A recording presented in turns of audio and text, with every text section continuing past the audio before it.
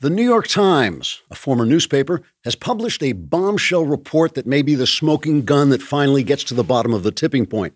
The front page story claims, and as God is my witness, I'm not making this up, that unnamed sources with unknown relationships to unnamed investigators on the Mueller team made unsubstantiated claims that the unnamed investigators made unspecified complaints about the Attorney General's description of the Mueller report, but they won't say what those complaints are.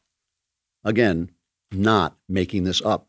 The Times ran the story under the headline, "Some on Mueller's team say report was more damaging than Barr revealed," and claims the unnamed government officials are familiar with the, quote, simmering frustrations of the unnamed investigators they heard say these things, which they won't tell us what they were. 3 reporters have bylines on this story, and 2 other reporters are credited with additional reporting. By my count, that means it took 5 reporters to gather the information that unnamed people heard unnamed people make unspecified claims. Sounds like another Times Pulitzer may be already in the mail. Times editor Blithering Prevarication III had high praise for his crack team of 5 reporters who ran down these anonymous sources, who overheard other anonymous sources say something they won't tell us. In a statement released to a really outraged woman in a Brooklyn artisanal coffee shop, Mr. Third said, quote, "This bombshell could be the smoking gun that marks the beginning of the end when the walls started closing in and the noose started tightening and we finally found out." But at this point, Mr. Third burst into uncontrollable sobs and cried, I hate him, I would betray every professional practice and principle if I could just destroy him," unquote.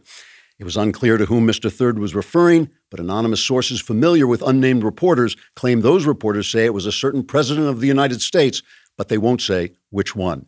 Trigger warning, I'm Andrew Klavan. This is The Andrew Klavan Show. I feel hunky-dunky, life is tickety-boo.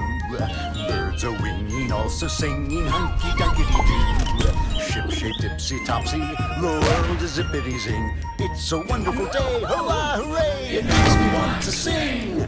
Oh, hurrah, hooray! Oh, hooray, hurrah!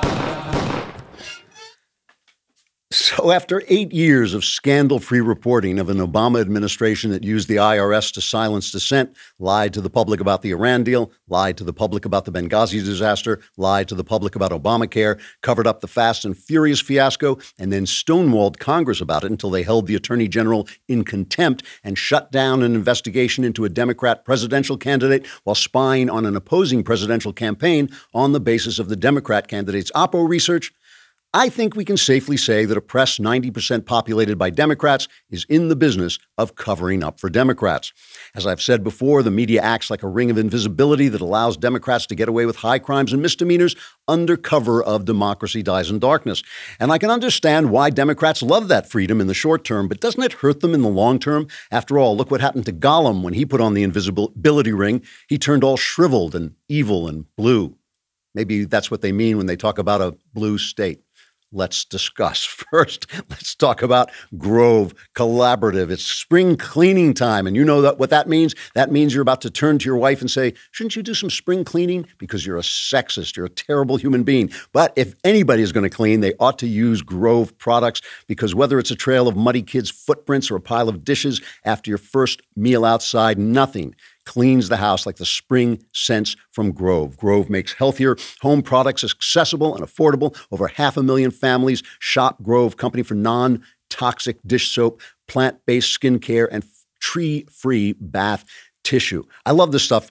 I love this stuff because it actually smells great. It really smells terrific, and it works. And new customers will get a free cleaning set in these limited edition scents when you place your first order of $20. You get free Mrs. Meyer's Spring Hand Soap, Mrs. Meyer's Spring Dish Soap, Mrs. Meyer's Spring Multi-Surface Spray, Grove Collaborative Cleaning Caddy, Grove Collaborative Walnut Scrubber Sponges. Try Grove now before this exclusive spring offer runs out. For a limited time, my listeners get a 3-piece cleaning set from Mrs. Meyer's Spring Scents, a free 60-day VIP membership, and a surprise bonus gift just for you when you sign up and place an order of $20 or more. Check out Grove and our special offer at grove.co/Klavan. That's grove.co, not com, .co/Klavan, grove.co/Klavan. And I know what you're thinking. I can read your mind from here. You're thinking, how do you spell Klavan? It's Klavan, no E's. In Klavan, I just make it look this easy.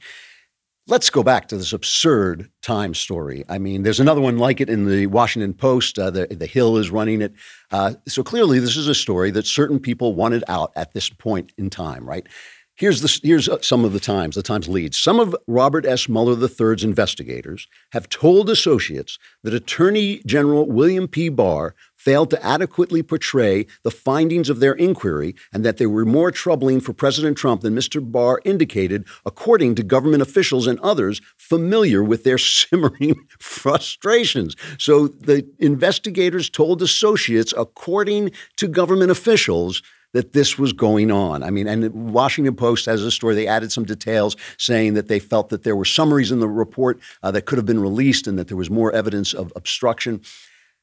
Just moments ago, by the way, almost like a minute before I came on, the DOJ came out and denied the whole story. They said every page of the Mueller report was stamped with a watermark that said this page could contain classified information, so it couldn't be released until it was vetted. So none of the summaries that were in it could be released until it was vetted. And I don't know if they actually came out and denied the idea that there was obstruction, but it was quoted in the report that Mueller, that was a direct quote from the report that Mueller said he had not exonerated Trump but had not come to any conclusions on obstruction. So, as you know, I'm here at Hillsdale College. And first of all, I really have to send a shout out to Scott Bertram. Boy, every day this week we have had a technical crisis. Scott Bertram runs the radio station at Hillsdale. And every day he has patched this thing together like Apollo 13. It has been amazing. We would not be talking to you without him. I would have a little bust of him made to go next to my Aristotle bust. But that sounds expensive. But anyway, he's done a great job. But here I am at Hillsdale College, and I am the Pulliam Distinguished Fellow in Journalism, all right? So from that lofty position, I'm going to ask the following question. Part of a news story is where the information comes from. And you say that's not a question, and you're right, that's not a question. Part of every news story is where the information comes from. That's one of the most essential parts of a piece of journalism. Where did you get the information? What's their purpose in giving you the information? Why did they do it? Where do they stand politically? What's their motivation? How do we know it's reliable? We know nothing. This is third-hand anonymous sources. Investigators told associates, according to government officials. Are you kidding me? Are you kidding me? If I were at the New York Times right now, I would be in the bathroom, curled up in the corner, sobbing for the disgrace I've made of myself in my hatred of Donald Trump. This paper used to be a great paper. It really did. I mean, I'm talking way back in the day, like the 80s, but still, it was a good paper. It was more or less fair. It had liberal leanings, but it was still pretty fair. Anonymous investigators have told anonymous associates, according to government officials, and we can't tell you what they said. They won't tell us what they said. I mean, that's their story. And of course, the liberals love it. The liberals think this is a big story. Here's, if you just want to get a hit of what the liberals are doing, here's MSNBC, Chris Matthews reacting to this. This is amazing. Now it comes out that what a lot of us suspected, I'm sure you did too, Mueller had more to say than Barr wanted us to hear. Really, maybe it took all these weeks to get the truth, but it's coming out. Maybe we're going to find some amazing information out here that has nothing to do with whether they caught the president with a capital crime or not. This story keeps breaking on us. We think we got to the bottom. The New York Times has been incredible at getting it. No wonder Trump hates them. Yeah. They keep breaking this stuff out. And I think Mnuchin's going to be of no help in getting the tax returns because he's part of that army of toadies now in the executive branch. This is an embarrassing executive branch now. You go on Twitter and the liberals are, that's what a wonderful country that all this information is coming out. At least the Times is honest about one thing. They're honest about their motivations. They say at stake in the dispute, right? This kind of passive voice where nobody's saying this, just the New York Times is declaring this to be the truth. At least they didn't have three anonymous sources not saying things. But at stake in the dispute, the first evidence of tension, this is the first evidence of tension between Mr. Barr and the special counsel's office, which, by the way, it's not evidence of anything, but at stake in the dispute is who shapes the public's initial understanding of one of the most consequential government investigations in American history. Some members of Mr. Mueller's team are concerned that because Mr. Barr created the first narrative of the special counsel's findings, Americans' views will have hardened before the investigation's conclusions become public. That is an amazing paragraph. That is a paragraph that should be put into some kind of hall of shame of journalism. At stake in this dispute is who shapes shapes the public's initial understanding. So in other words, the New York Times wants to get in on the narrative. They've got government officials talking to associates who talk to investigators who won't tell them what they said. But it's worth putting on the front page because then Chris Matthews can go on and people can go on Twitter and it'll help shape the narrative of one of the most consequential government investigations in American history. Who says? What's consequential about it? Nothing's happened. There's been no indictments. There's been nothing. If anything's consequential about it, it has been a massive, massive scandal for the FBI, led by James Comey, for Barack Obama's DOJ. That's the scandal, but they're not covering that scandal. So it's a battle for the narrative. Now, I hate to do this to the New York Times because I feel sorry for them, but let's use a little logic here, okay? The Attorney General is going to release this report. This report is going to come out. Now, maybe there'll be some stuff redacted for classified, for reasons of classified national security and all this stuff. But basically, we're all going to see what's in the report. He wants to show what's in the report. Trump wants the report to show up, although recently, because he knows the Democrats are making themselves hysterical, he's been trolling them, but he wants them to come out. He doesn't care if it comes out too. Barr put out a letter. His letter quoted the report, and he's now trying to get the report out as quickly as he can. He's going to be called before Congress to testify, right? He's going to be called before Congress to testify. He's not lying. It's ridiculous. This conspiracy does not exist. There is no cover-up. There's nothing going on. There's no news. It's not a news story. It's not, if it were a news story, they would have some kind of source who would go online and say, this is what happened. Anytime Mueller wants, he can come out and say, Barr is lying about me. That's not what the report says. And Barr knows it. It's ridiculous. It's an absolutely ridiculous, illogical story with no sourcing. And on the front page, these guys have sacrificed their reputation, the reputation of a great institution, their reputation as journalists. If it weren't for the fact that all of journalists is run by Democrats, these guys would be toast. This is an absolutely shameful moment in the history of the New York Times. It is just absolutely shameful that they would do this. I've said this, I haven't said this in a long time, but I remember noticing when Trump was running, his incredible talent, not for destroying other people, but for getting other people to destroy themselves. It's just a knack he has. And it really is amazing. And this is what is happening to the Times. Trump's not destroying the Times, although, of course, he put out a tweet saying, that they're a terrible fake newspaper and it's all fake news, as he should. He's absolutely in the right. But it's the Times destroying themselves. It's just like when Marco Rubio came out and made those kind of terrible Trumpian jokes about Trump's hands, and it just made Rubio look bad. Somehow, Trump is able to do this stuff and get away with it because it's him. We all know it's him. It's kind of what we expect from him. It's just like, it's a way of talking. It's kind of funny. We're used to it from The Apprentice, and people like it because he doesn't change when he goes and talks to other people. He doesn't go to some meeting of Black Americans and say, "I'm in no ways tired," like Hillary Clinton does. Like she's suddenly singing his spiritual out in the moonlight. He doesn't do any of that. He's the same Trump no matter where he goes, and people like it about him. He's just very out there as he is. But when other people try to imitate them, they sink to this level that they can't sustain. Their reputation can't sustain it. Their nature doesn't really fit with it. The New York Times is now in the mud with Donald Trump at his worst. They're not even in the mud with Donald Trump when he's on a roll. They're in the mud with Donald Trump when he's doing stuff that even I disapprove of. It really is shameful. And so what does it do? Obviously, the New York Times is acting as a pure Democrat instrument of the Democrats. That's all it's doing. That's all the press is doing. So why does that hurt the Democrats? Isn't that great for the Democrats? Well, no, it's not, because now you've got all these people who are voters who are once again getting their hopes ginned up, once again thinking, oh boy, this is a scandal. You can see them on Twitter. You can see them like just, oh, I knew it. They said this was the end, but it's just the beginning. And it's all going to fall through. It's all going to fall through because this Barr's reputation, Barr is a straight guy. He's not there. He didn't like this investigation because it's a hoax, because the whole thing is a shame to begin with.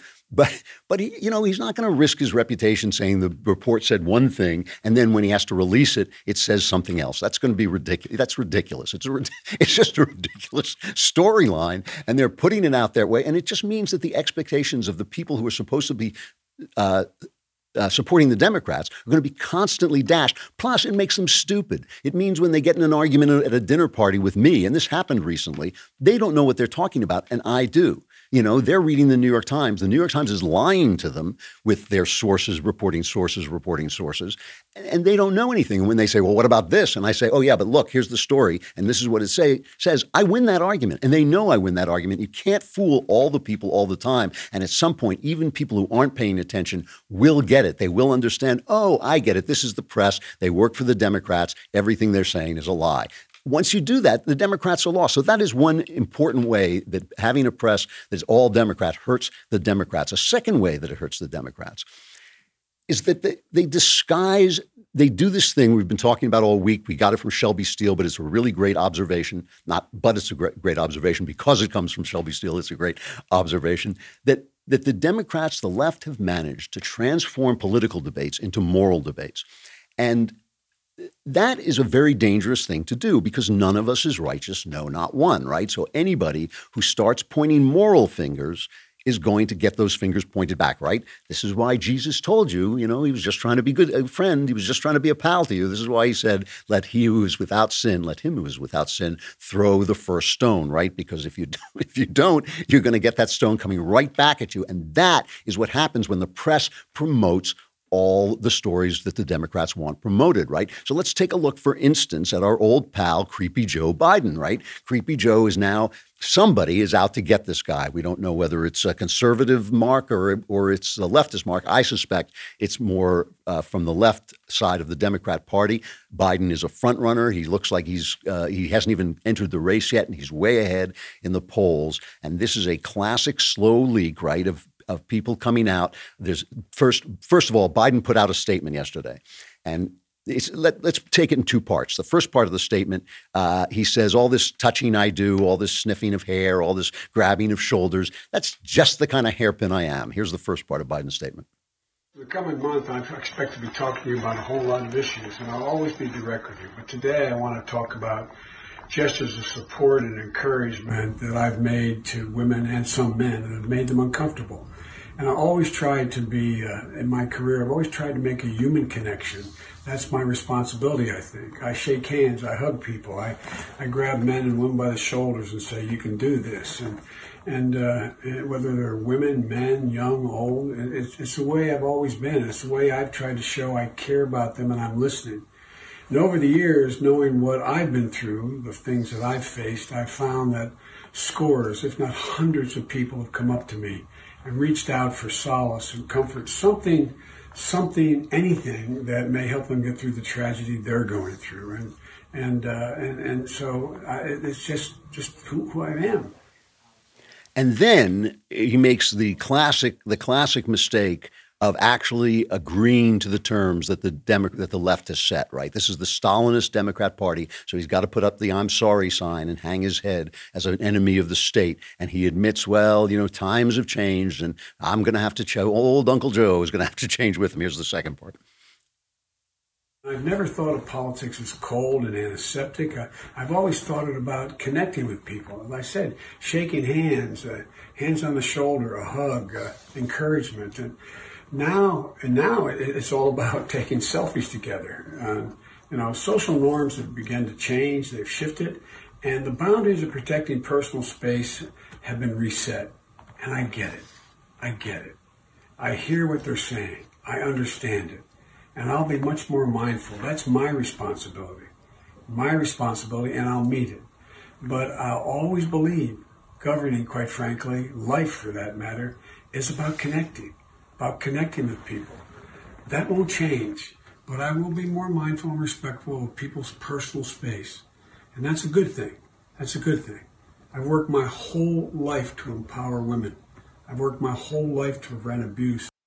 I've written, and so the idea that I can adjust to the fact that personal space is important, more important than it's ever been, is just not thinkable. I will. Oh, okay. So that's Joe Biden fighting back, trying to get back in his position, get on steady on his feet. And then right afterwards, right, 3 additional women come forward to say Joe Biden touched them in ways that made them uncomfortable. Right after the speech, right, they come out. These 3 women come out. They say, oh, he put his hand on the back of my head and pressed his forehead to my forehead while he talked to me. I was so shocked that it was hard to focus on what he was saying. I remember he told me I was a pretty girl. Ooh, Joe. So that's choreographed, right? I've been watching these things a long time. We all have. We saw it with Kavanaugh. I told you when it was happening with Kavanaugh, the way it was going to happen. Another woman would come forward. Oh, another woman would come forward. Keep those headlines going. That is a choreographed attack. This is the way it's done. As Pulliam Distinguished Fellow of the Journalism School at Hillsdale College, once again, let me say from that perch of authority, the part of a journalist's story is where the information comes from. So that's the story here. Where is this coming from? Where is Joe Biden coming from? But here's my point about this. My point about this is what they did to Kavanaugh. The press supported it 110%, right? This is what they did. Now listen to the way the press is covering Joe Biden. Here's this montage. There's a lot of things I know about Joe Biden. I've known him for a long time. He is extremely affectionate. He's very affectionate. I find oddly affectionate. He kisses people on the mouth. He shouldn't. He's always touching people's shoulders. I've seen him rub the shoulders of women and men. Joe Biden calls them expressions of affection. He is an affectionate, old-school politician. Uncle Joe, as we affectionately call him. He's a very affectionate, very likable person. So it's not surprising that he behaves in this way, that he's quite affectionate. You know, he's just an affectionate guy. I've known Joe Biden a long time, as have many others, and have always found him a very emotional man who is very, very affectionate. You know, everyone in Washington knows that he is a guy who is very affectionate. He's touchy-feely. He's been doing it his entire life in an affectionate way. He's a very affectionate person. He suffers from being overtly affectionate. See, I guess he's affectionate. So what I'm getting from this is I'm getting that he's affectionate, right? That he's What happened to believe all women? What happened to the minute a woman accuses you, you're done, right? See, this is the problem they have. The press set the standard with Clarence Thomas and with Kavanaugh. And we know Anita Hill is a living saint. No word comes out of her mouth that can possibly be doubted.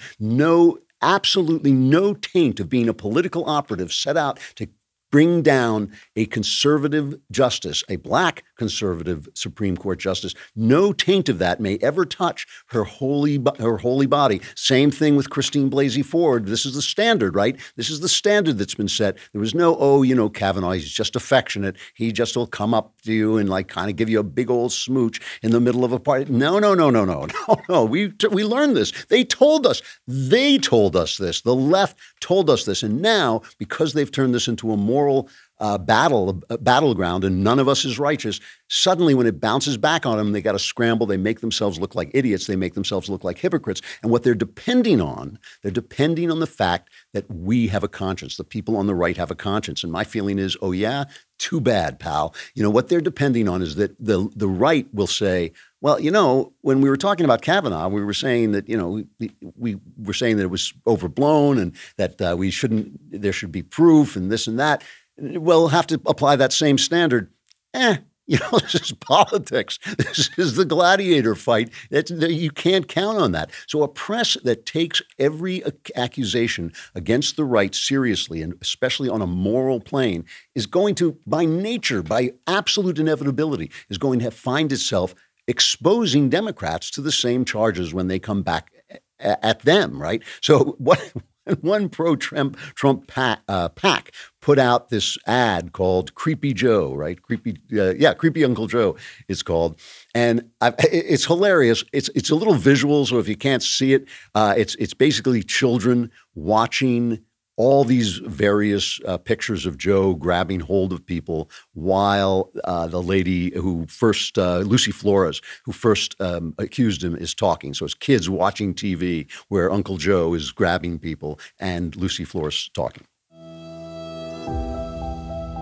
It happened also suddenly, very unexpectedly, out of nowhere. I feel Joe Biden put his hands on my shoulders, get up very close to me from behind, lean in, smell my hair, and then plant a slow kiss on the top of my head. to have the Vice President of the United States do that to me so unexpectedly and just kind of out of nowhere. It was just shocking. It was shocking because you don't expect that kind of intimate behavior. You don't expect that kind of intimacy from someone so powerful and someone who you just have no relationship whatsoever to touch you and to feel you and to be so close to you in that way.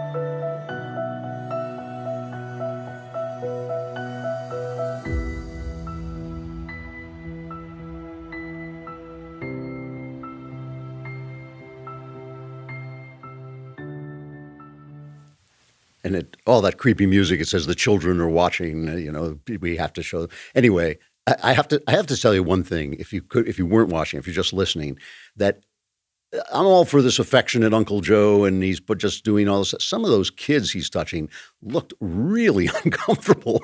I mean, I got to say, if you're even a little bit aware of the people around you and how they're reacting to you, I would have jumped about a foot away from those kids just because of the looks on their faces. So I'm not so sure that the press isn't defending something that may actually not be as defensible as they'd like to think. But anyway, when you accept the premise that we are all to be held to these pristine moral standards because you're using that to attack right-wingers, it's going to bounce back because nobody can live up to those standards. And if you think the right is going to sit there and say, oh, well, yes, you tried to do it to us, but we're not going to try to do it to you, them days are over. It's Trump time. Forget about it. That's not going to happen. The third way is the most important as far as I'm concerned, is that the invisibility that the press gives the Democrats encourages corruption. It encourages corruption. When you're invisible, it's the Gollum rule. When you're invisible, you're Gollum. And you're going to just eventually, get worse and worse and worse. You've got Ilhan Omar now, who is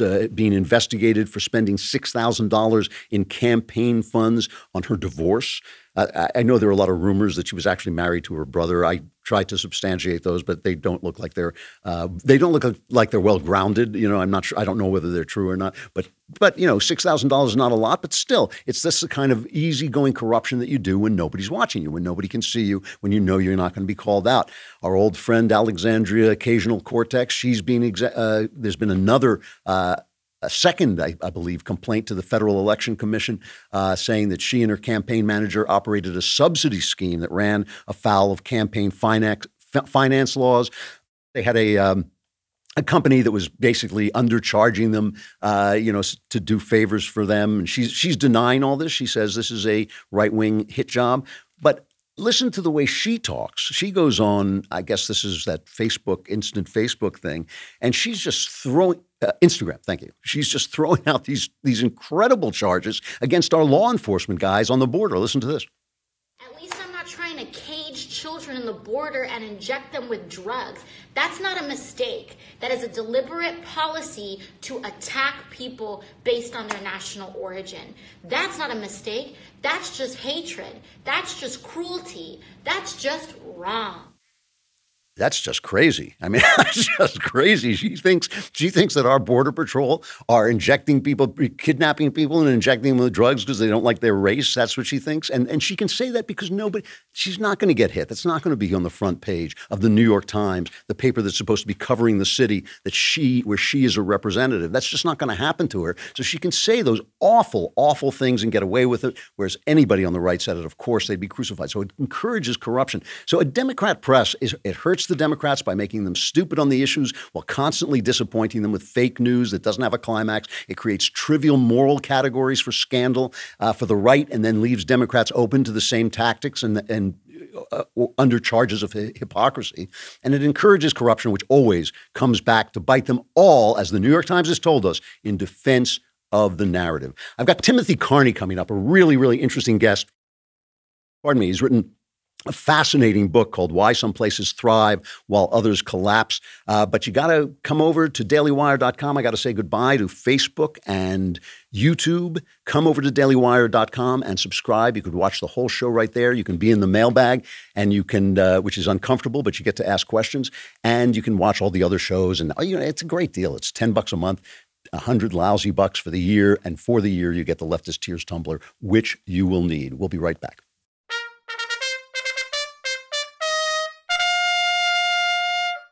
All right. Tim Carney is the commentary editor at the Washington Examiner and a visiting fellow at the American Enterprise Institute. He's the author of Alienated America, Why Some Places Thrive While Others Collapse, which is out now. Tim, thanks so much for coming on. I appreciate it. Thank you for having me. So what's the answer? Why do some communities thrive and others collapse? The short answer is it has to do with the little platoons, as Edmund Burke would put it, or it's got to do with institutions of civil society, strong communities. We sometimes hear a purely economic explanation of the suffering of the working class in the middle of the country, but that skips a very important step. People do well in places that have churches, that have swim clubs, that have strong public schools with very involved parents. And so when you look at the suffering of the working class, when you look at opioid deaths, when you look at teenage pregnancies, when you look at the retreat from marriage and all of these problems, the root cause of them is a loss of connection because it's a loss of strong institutions of civil society. So it's not the economy's destroying the families. It's actually the families destroying the economy. Is that No, it's the economy. When a factory closes, that's often the first domino to fall. But the next step is the diner that served the factory closed down, and people aren't able to meet and get together with their neighbors. And then the active, involved parents get up and leave, and so the public school becomes less of sort of a great hub of civil society bringing people together. And then next thing, the church closes, and so then people are left alienated. Families, individuals are left without the connection that these things provide. In some places, though, they can weather an economic downturn. I was just in Western Michigan, in Grand Rapids. They got hit by the auto collapse in 2008 a lot. But they weathered that downturn because the churches, the schools, the community institutions, the museums, all of those things sort of kept together families, kept up human capital, kept up education quality. And so then lots of other businesses, as quickly as possible, resettled in a place like that. That doesn't happen in a lot of rural America because there isn't that thick, dense web of strong institutions of civil society. All right, I want to get back to that in just a second, but a lot of people, especially on the right, I've heard these kind of tough guy remarks about people like this. Kevin Williamson was the famous one. Let these societies die. They behave badly. This is the kind of dysfunction that we see in urban Black communities, and we don't like it there, and we shouldn't like it here, to be fair. What's wrong with that assessment? So it's consigning a lot of people to sort of the despair. I mean, you can't. There are some places that are dead, and so the Kevin Williamson argument is you should get up and leave them, and there's probably a good argument to be made about that. But I would say that the places that are on the decline, they can be stopped before they hit rock bottom. But what it will take is something of a great awakening, something of a revitalization of the strong institutions. These are things that are being killed by secularization. Technology has lots of great things and some harms. Being crowded out by big government saying, oh, we'll take care of feeding all the poor. And then the local government, the churches, those things don't have as much of a role. If we can stop that sort of erasing of these institutions, a lot of these places can be turned around. Okay, but these things don't come out of nowhere. I mean, it's not that long ago. It's within my memory, which only goes back a couple of hundred years. But I mean, it's not that long ago when you thought of the Midwest and you thought about mom and dad, you thought about churches, you thought about this. This was the kind of thing that people in New York would scoff at, that they were so moral, that they were so straight-laced, that they were so boring in their lives. And now we suddenly find out, and it took everybody by surprise on the coast. We suddenly find out that these people are in despair, that they're not, they're not getting married. They're not going to church. They're not going to church. What happened? So there's a lot of causes of this. One, we should mention a failure on behalf of the institutions, the churches. I'm a Catholic. My church has failed spectacularly in not taking care of its people and not dealing with abuse cases right. And other churches, I think, have failed by either welcoming the crowding out by the government or becoming overly politicized. And tons of other institutions have failed too, including public schools, et cetera. But there are lots of outside forces that are killing it. And one of the huge ones is big government. When big government comes in, it crowds out the welfare spending by churches and nonprofit organizations. And there's a push of secularization on the left saying that churches should not be in the public square. You're not allowed to bring your religion into the marketplace. That's what the Hobby Lobby case was about, was the Obama administration arguing, no, you do not get free exercise of religion once you step out into the marketplace. ACLU suing Catholic hospitals out of business because they don't perform abortions. There's an effort to say religious institutions shouldn't be out in the public, and that's killer because when we're talking about civil society, for the middle class, the core institution always has been church. The cover of Alienated America is a broken down church because Tocqueville noted it 200 years ago. He said that the church doesn't run government there, but it is the most important political institution and social institution in America is the church. You know, one of the strange things is, though, that the church retained a lot of power even into, say, the 1920s and 1930s, even though it was breaking down in communities. Communities were not as religious as the church was. But I'm thinking because I work in Hollywood, I'm thinking of the establishment of the Hays office. That was a minority of people who wanted that movie code to be put into place, but they forced it because they had moral authority in the society. How did they lose that? I mean, why is it that this push for secularization was so successful?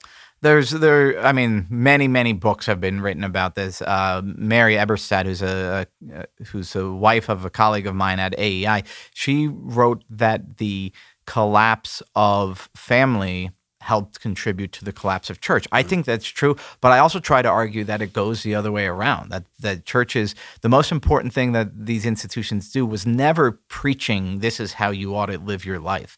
That only carried weight when they were doing the other work of building an infrastructure, building a ecosystem in which you can raise families. Raising kids is really hard. My wife and I, we have 6 kids. We would not be able to do that without strong communities around. I tell lots of stories like that in the book. But one of the things is when the churches stopped, either because of government crowding out or just a change in emphasis, whenever institutions aren't sort of doing what they can to serve families and individuals, help them live out their fullest lives, then they lose an authority, a sort of moral authority to preach. Preaching only carried weight when it was backed up by deeds, and churches today do not do as much of that building of the infrastructure as they used to. One of the things I've noticed, I've written this article that's going to be in the next City Journal about a phenomenon I've noticed where several intellectuals, especially in Europe, where they feel that the society is basically being overrun and destroyed, they say, we have to retain our Christianity, but I myself cannot believe. So, I hear this a lot. There's a philosopher named Marcello Pera who talks about, he had a book called Why We Should Call Ourselves Christians, but not why we should be Christians. Douglas Murray has written this book, The Strange Death of Europe, where he says, without religion, we're not going to get back. And I just asked him flat out, do you believe? No, I just can't. I just can't. Is there something that maybe science has done, maybe the modern world has done that just has actually undermined Christianity, old-fashioned religion in ways that we simply can't heal? Well, first of all, what you're pointing out, it's a broader phenomenon of sociologists realizing that religion is important, and specifically attendance. So that's one of the arguments, that it's belonging to something where you are engaged in a joint higher purpose, and it's very important. There is something about the modern world, though, with lots of other I used to describe it as we've got so many other creature comforts. And one of the explanations of people falling away from churches, well, people don't want to sign on to like the idea of waiting until you're married to have sex and that sort of thing. And so now that there's more access to video games and sex and delicious food, we have other pleasures that drag us away. But then I look at the most secularized parts of America, the places where it's happened the quickest. It's not the wealthy elites who are these decadents. No, it's the struggling middle class who, what they're doing, I mean, A, they are having less sex in and out of marriage. B, these are the parts of the country that are suffering the most. So it's not that great, fun, good times has dragged us away from church. That's sort of like an analogy to college, right? That's when a lot of college kids don't go to church because they're having too much fun on the weekends. That's not happening on the large scale. Yeah. It's depressing and dank in most of the places where the secularization is accelerating at the highest rate. It's amazing. It's almost as if the elites sold this idea of secularization to the poor, then went back to church while the poor just went down the drain. Yeah, no, it's religion, Marx said, was the opiate of the masses. Yeah. I'm saying, no, this is a high-end drug. That the top 20% are more likely to be in church on a given, or synagogue or mosque or whatever, on a given Sunday than the bottom 20%. That's really interesting. So Do you have any solutions? What's the way back? We need a large federal program. No, I'm joking. There is no big solution. There are some. So the most important thing Donald Trump is doing is stopping the sort of the effort to push the church out of the public square. And so that's got to keep going. Most of my solutions, like the 10 Commandments, are thou shalt nots. But really, it's going to take. There are a bunch of little solutions. We have to. When you build a place, you have to build it around people, not around cars. That would help. People who have money, a lot of them, you put it into building up institutions that bring people together and give them a sense of purpose. Churches are going to have to reform in a lot of ways. A lot of Southern evangelical churches are overly politicized. The Catholic Church is not taking head on its abuse crisis. And I think when it does, that'll be the first step towards building up more priests, finding new roles for the laity. But really, it takes a million, as a wise woman said, it takes a village to raise a child. It takes a million people in their town. It's like being more involved in realizing that while it may seem like you're going to get your happiness and that you can, be a good neighbor just, over electronically or in your own home, you really do have to build up institutions that reach out to neighbors and give people a sense of purpose, give people a private mini safety net, all those things. So there is no big solution because a big federal program would undermine itself. Yeah, no, that sounds frighteningly realistic. Tim Carney, the commentary editor at the Washington Examiner, really good paper, by the way, visiting fellow at the American Enterprise Institute, and the author of Alienated America, Why Some Places Thrive While Others Collapse. Thank you very much for coming on. I appreciate it. Thank you. Let me just end with a final reflection, which I have to just talk about our old pal Jussie Smollett. Thank heavens for comedians who are not intimidated by the leftist mob. They're going to be few and far between when you see a guy, knocked off his post hosting the Oscars because he said something in some tweet 15 years ago. It's dangerous out there for these guys, and they can lose their posts and lose their job. But a couple of them are stepping forward. Chris Rock was at the NAACP Image Awards, where Smollett, in some kind of massive act of irony, I guess, was nominated for an Image Award. And he was apparently told, Chris Rock, not to make any jokes about Smollett, and he didn't listen. Here he is. I guess I got to present an award. They said no Jussie Smollett jokes. Yeah, I know. What a waste of light skin, You know what I could do with that light skin? That curly hair, my career would be out of here. Running Hollywood.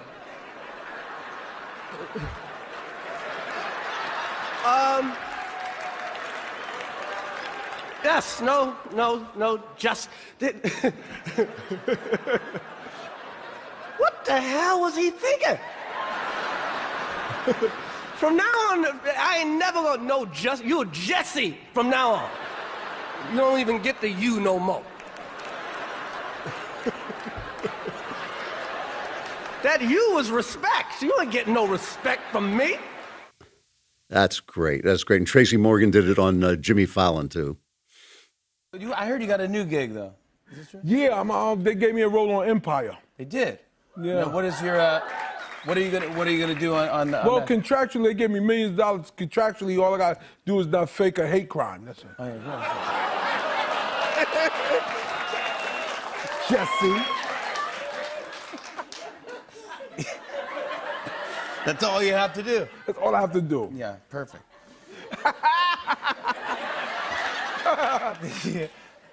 Yeah, you don't buy that story. What? What happened? Nah, man. Come on. First of all, racist people don't be jumping nobody in the polar vortex. That is great. It's great stuff. And, it reminds me a little bit, obviously, there's no comparison between what Jussie Smollett did and what O.J. Simpson did. Is not even in the same ballpark. But it is true that O.J. Simpson got off in the courts of law, but he didn't get off. He didn't escape justice. I mean, people made sure that his life was not the same after that. His reputation was not the same, and it really did hurt him. You can see. You only have to look at him to see what it did. And I think maybe a little bit of that is going to come down on Jussie Smollett as well. You can escape the law, but you can't escape justice. Always going to find you somewhere.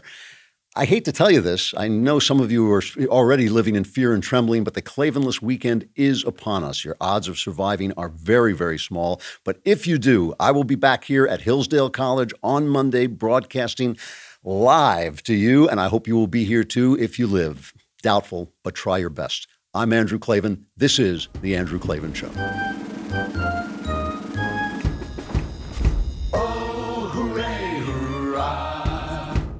The Andrew Klavan Show is produced by Robert Sterling. Executive producer, Jeremy Boring. Senior producer, Jonathan Hay. Our supervising producer is Mathis Glover, and our technical producer is Austin Stevens. Edited by Adam Sayevitz. Audio is mixed by Mike Cormina. Hair and makeup is by Jesua Alvera. And our animations are by Cynthia Angulo. Production assistant, Nick Sheehan. The Andrew Klavan Show is a Daily Wire production. Copyright Daily Wire 2019.